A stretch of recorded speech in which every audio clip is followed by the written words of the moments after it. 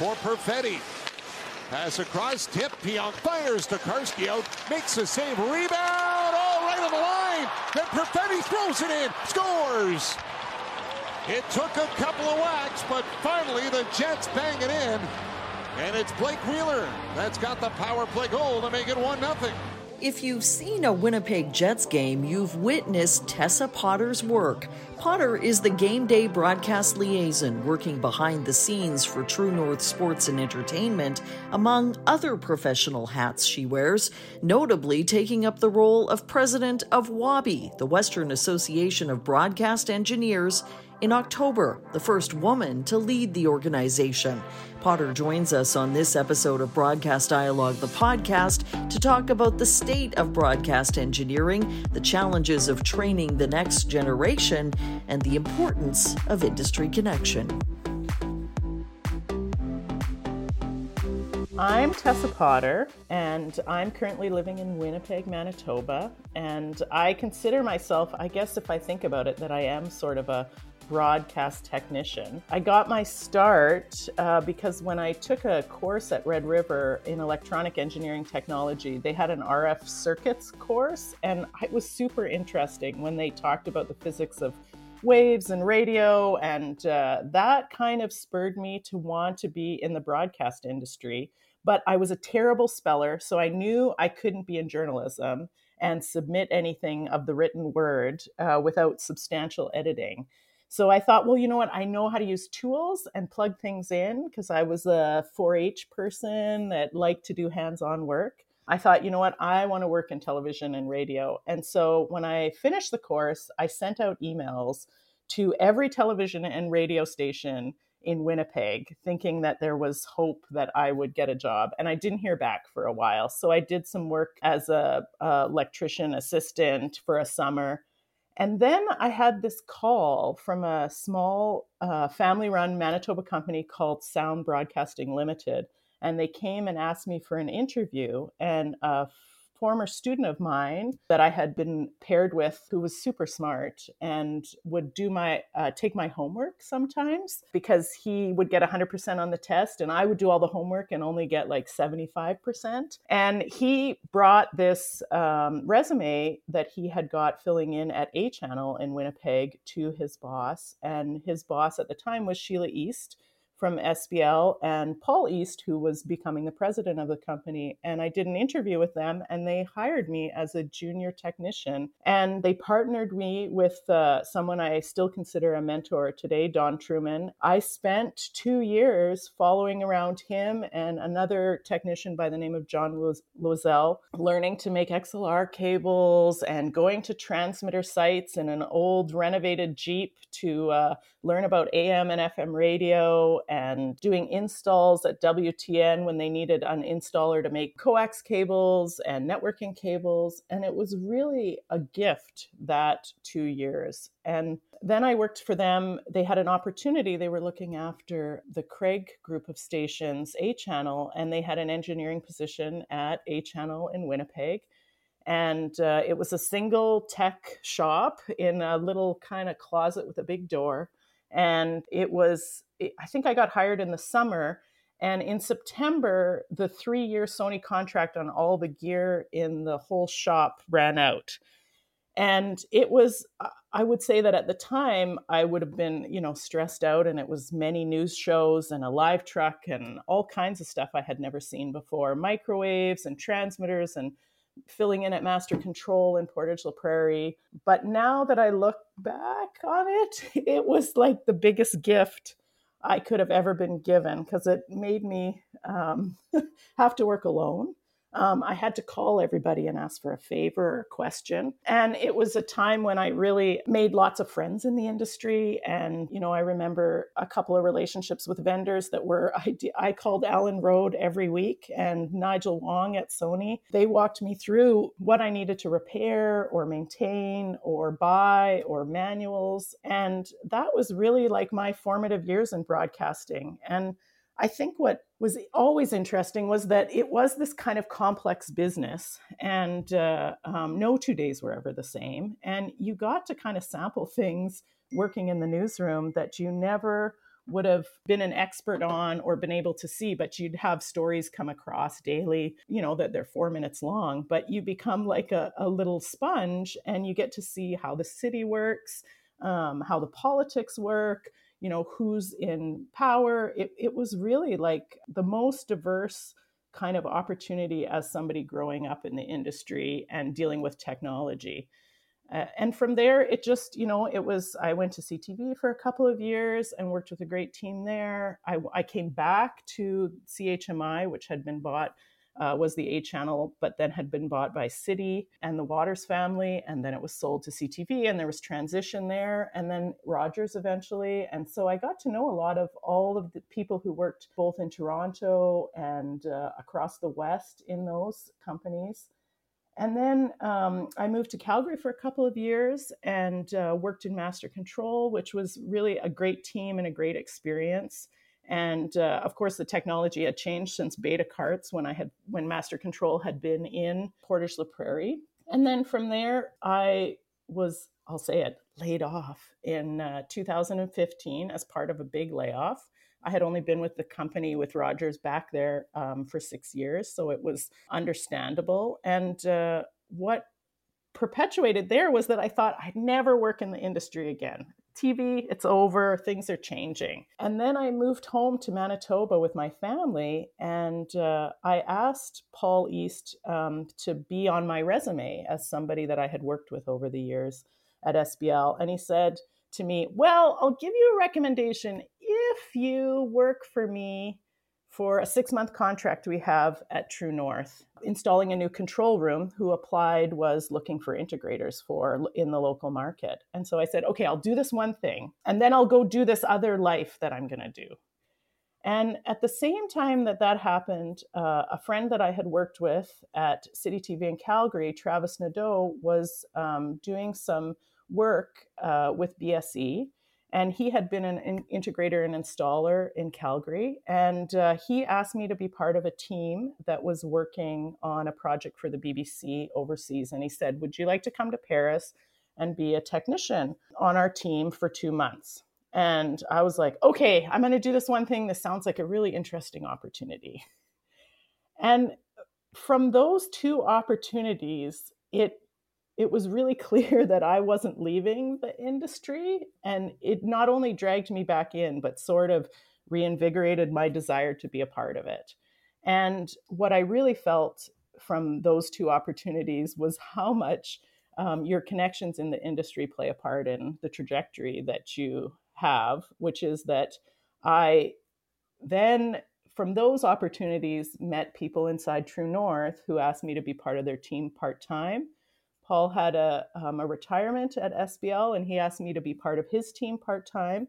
And then the international work that Travis was doing, he moved to a company called BSI, Broadcast Systems International, which is run by the Eadie family in Toronto. And they've had some contracts that they've welcomed me on and have been a real gift, including I just got back from the World Cup in Russia working for them, who had a contract with Telemundo, who's a really neat American broadcaster who does the soccer events internationally. So it's really been a journey that I never could have predicted or known was the trajectory. And I think what I feel like is kind of ties it into Wabi is that I remember coming to Wabi the very last year it was in Winnipeg. SBL brought all of their staff and we went and we experienced it, and I met people there. I got to meet, Alan Road in person, who I had talked to on the phone. I got to meet other vendors who I had worked with and ordered things from,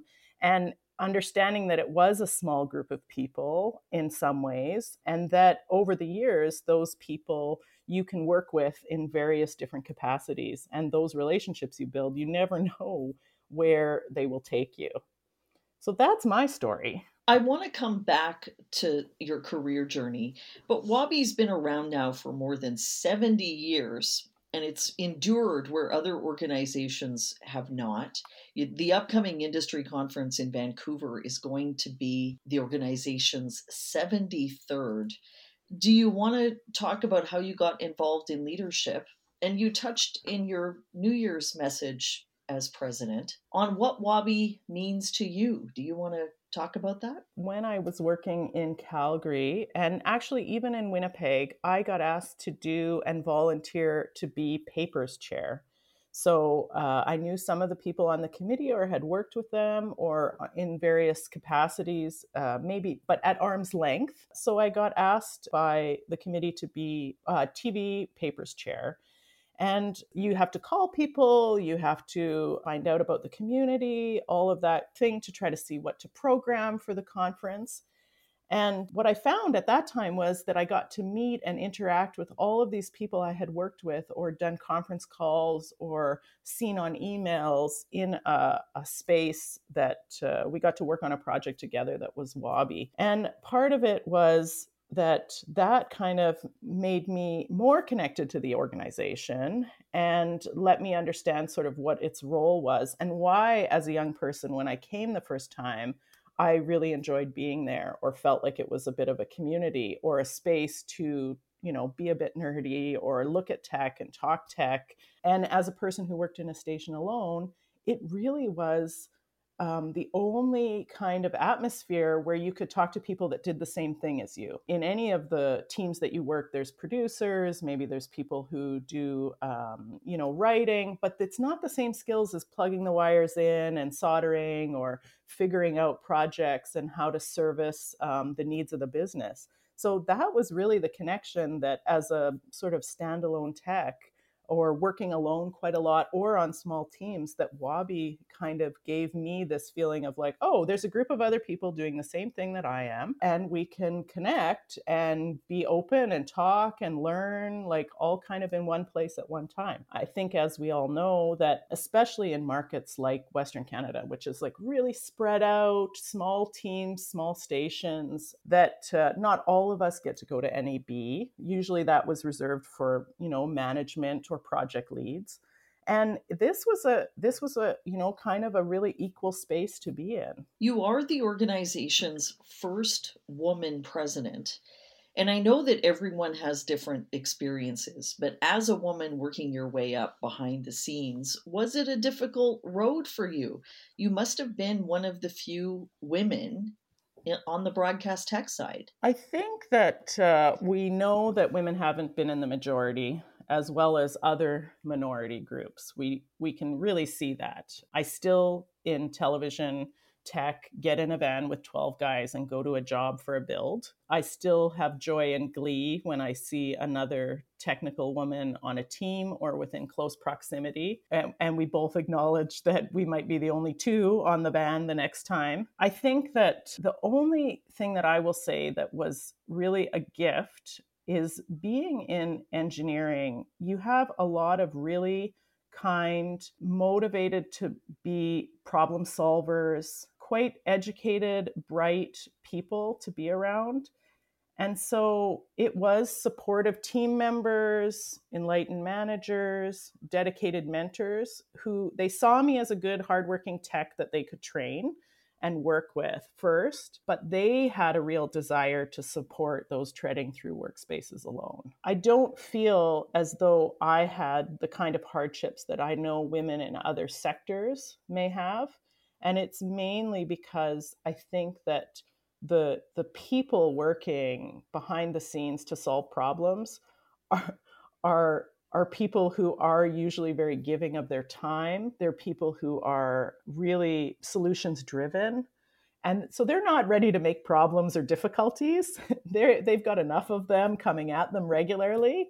And so in that way, I think that I can't have asked for a better group of people to be involved with, to be the only one or, alone in that group, if that makes sense. Do you think more women will choose broadcast technology as a career path going forward? I want to have a discussion about general recruitment in the space because we post an awful lot of job ads for broadcast technicians and demand seems really high. And we've also written a lot of stories about how the last dedicated broadcast engineering program at SAIT fell to cuts in 2020. Can you take us inside those conversations about the future of the field?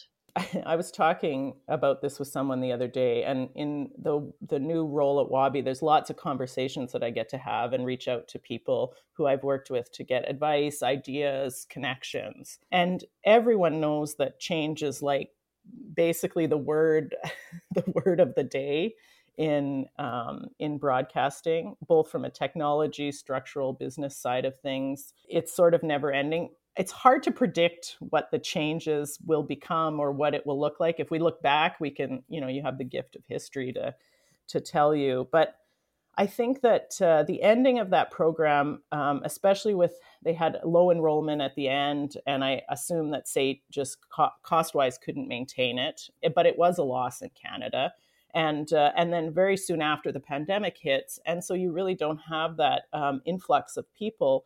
But we do have population that was of a certain age group who was in those positions in traditional, conventional stations, both TV and radio. And at the same time, things like film, AV, everybody all of a sudden has a department that's making videos at universities so there's all kinds of shifts happening all at once, of which I'm not even an industry expert at. I just see where jobs are coming from and going. The SAIT program ending, we talked about it a little bit at the conference. What has happened since then is Sean Kelly from Chorus was kind enough to speak to us for the Wabi conference, where we had a panel that was called Skills for the Next 10 Years. And we invited some educators from SAIT, the president of IATSE, somebody from Cisco, a former teacher at SAIT in the broadcast program, to really talk about, kind of this subject, which I think everybody is trying to figure out. But what we heard from Sean was that there was a consortium between Rogers, Chorus, Bell, and CBC, and that they saw there was a hole and they need to fill it in some way. And education-wise, what they really found out was that if people were coming out of traditional electronics programs or IT programs, what they were missing to work in television was like 4 core things, which is TV workflows and standards, audio, automation systems, and high power RF. And those aren't necessarily included in any other program or digital media program in Canada.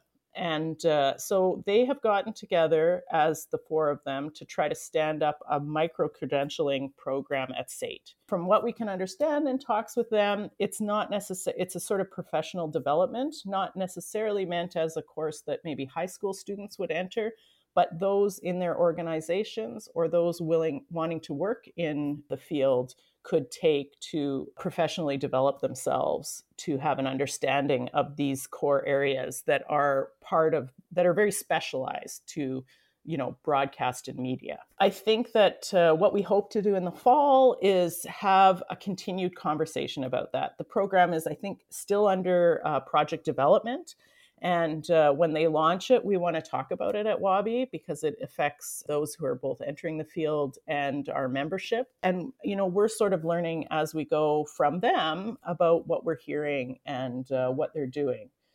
I think that that being said, there is all kinds of opportunity if people find out about them to work in the industry right now with a variety of skill sets. And I think I don't know if I speak out of turn when saying broadcasters are willing to take on people who maybe haven't worked in the field before, who are interested and may not have a traditional trajectory of skill sets or come from an electronics or loyalist or SAIT or a program. But I think that with any change like this that seems unpredictable, I think there's lots of opportunity. And when we talk about women in the industry, one place I'm seeing it just in my real little life is I'm working Jets games at the arena, and I see more women working on the dome trucks than I saw when I started 7 years ago. And lots of them are young, and there's been opportunities given to lots of them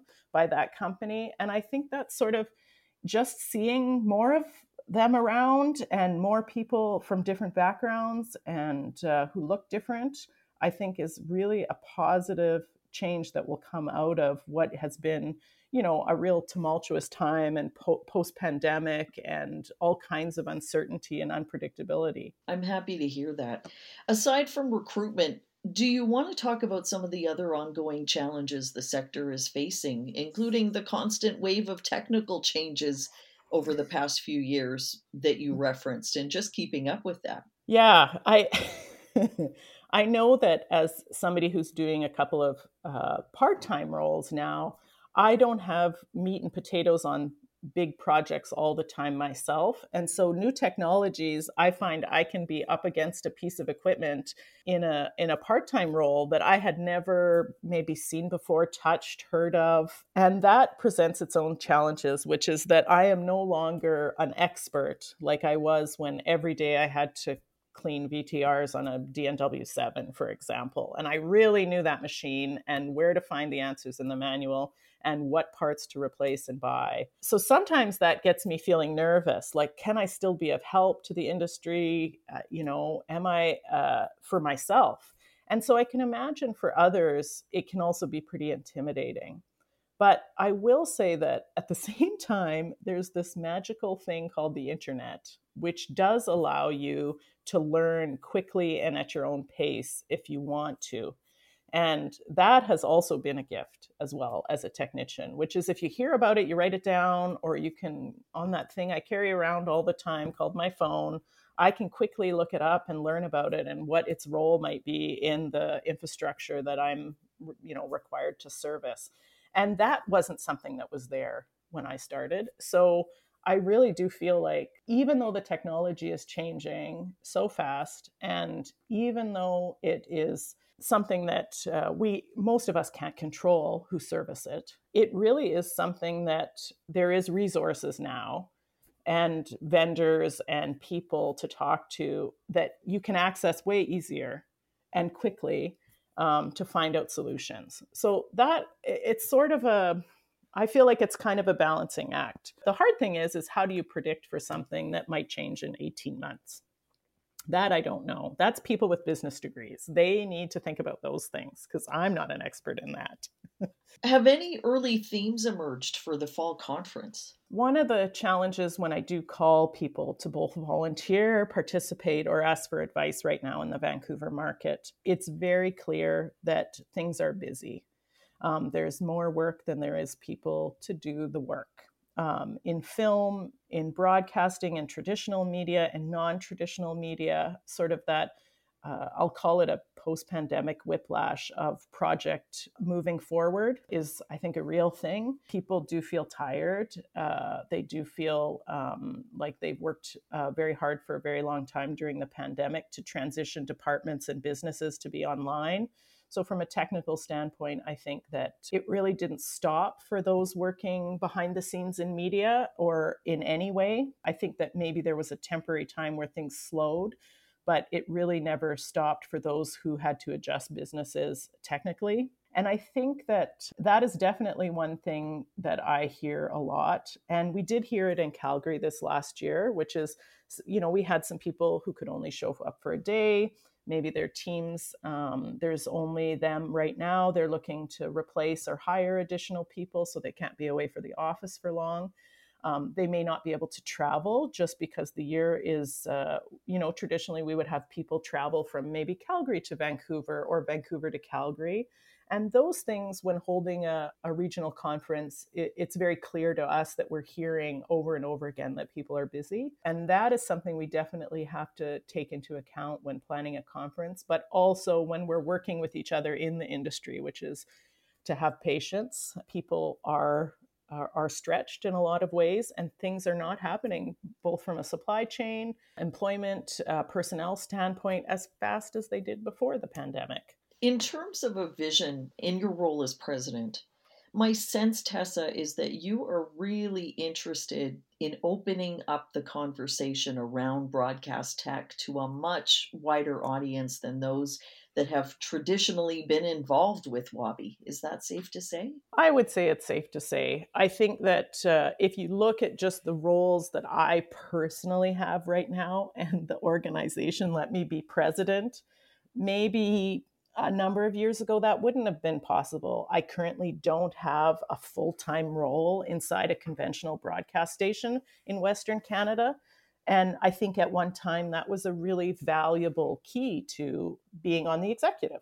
But that being said, I'm still dealing with the technology in all of my roles. I think that openness to having me be involved in my current situation is something that really shows the membership and organization is ready to see those who are dealing with the technology be involved, and not necessarily where that technology is being used. I think that for a very long time, the only people who used this technology was broadcasters. And I think it's become very clear that, I mean, as you and I are doing a podcast for paper that was originally something that came in the mail to the office, I think it's very clear where, technology is being used by all kinds of groups. And, I'll meet somebody now who's young and starting out, and they may be freelancing, they may be working for some other company, but they're still setting up maybe an Azure frame sync, or they have technology knowledge of a box that works for me in another capacity that I hadn't heard of before. And yet it does, it encodes audio or it decodes video. And all of these kind of changes that we're seeing in the industry, I think acknowledges that at Wabi, we are also going to change as, our members change. Is there anything else you'd like to touch on? I do want to say that I'm pretty excited. I have a great team on the executive with Rob Brown and Cameron Thompson, who are, Cameron will take over my role eventually. It's been a challenge over the pandemic to run a volunteer-run, not-for-profit industry association at a time when there's great change in an organization and a great change, in an industry. And so that's not lost on me. There is also, I think what I really feel is there is opportunity in the next number of years to continue to have conversations about where the industry is headed. And I do feel like Wabi has value in that way of being a local place for people to gather with vendors who they can buy from in Canada and can support them and be an ear to call when they have technology solutions, especially if they come from not large departments or big organizations. And I think that what I really see as something that is that I feel excited to work with people who are starting out in their career more than anything. I had such a gift over the years of people guiding, helping, supporting me. And if I can give anything back, it would be that to those working at the beginning of their career. Thank you so much for joining us, Tessa. Thanks so much, Connie, for having us. I really appreciate it.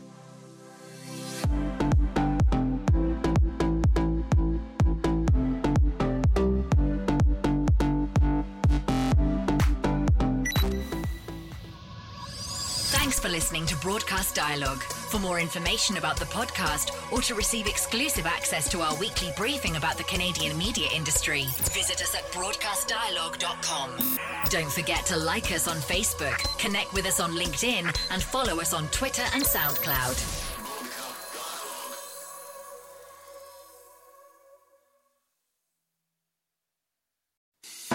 I'm Matt Kundle, host of the Sound Off Podcast, the show about podcast and broadcast. Since 2016, we've been speaking with amazing people who have populated your ears for decades. Legendary broadcasters, research wizards, talent experts, podcasters, voice talent. Almost 400 stories, all for free. Subscribe or follow the Sound Off Podcast on Apple Podcasts, Spotify, Amazon Music, or at soundoffpodcast.com.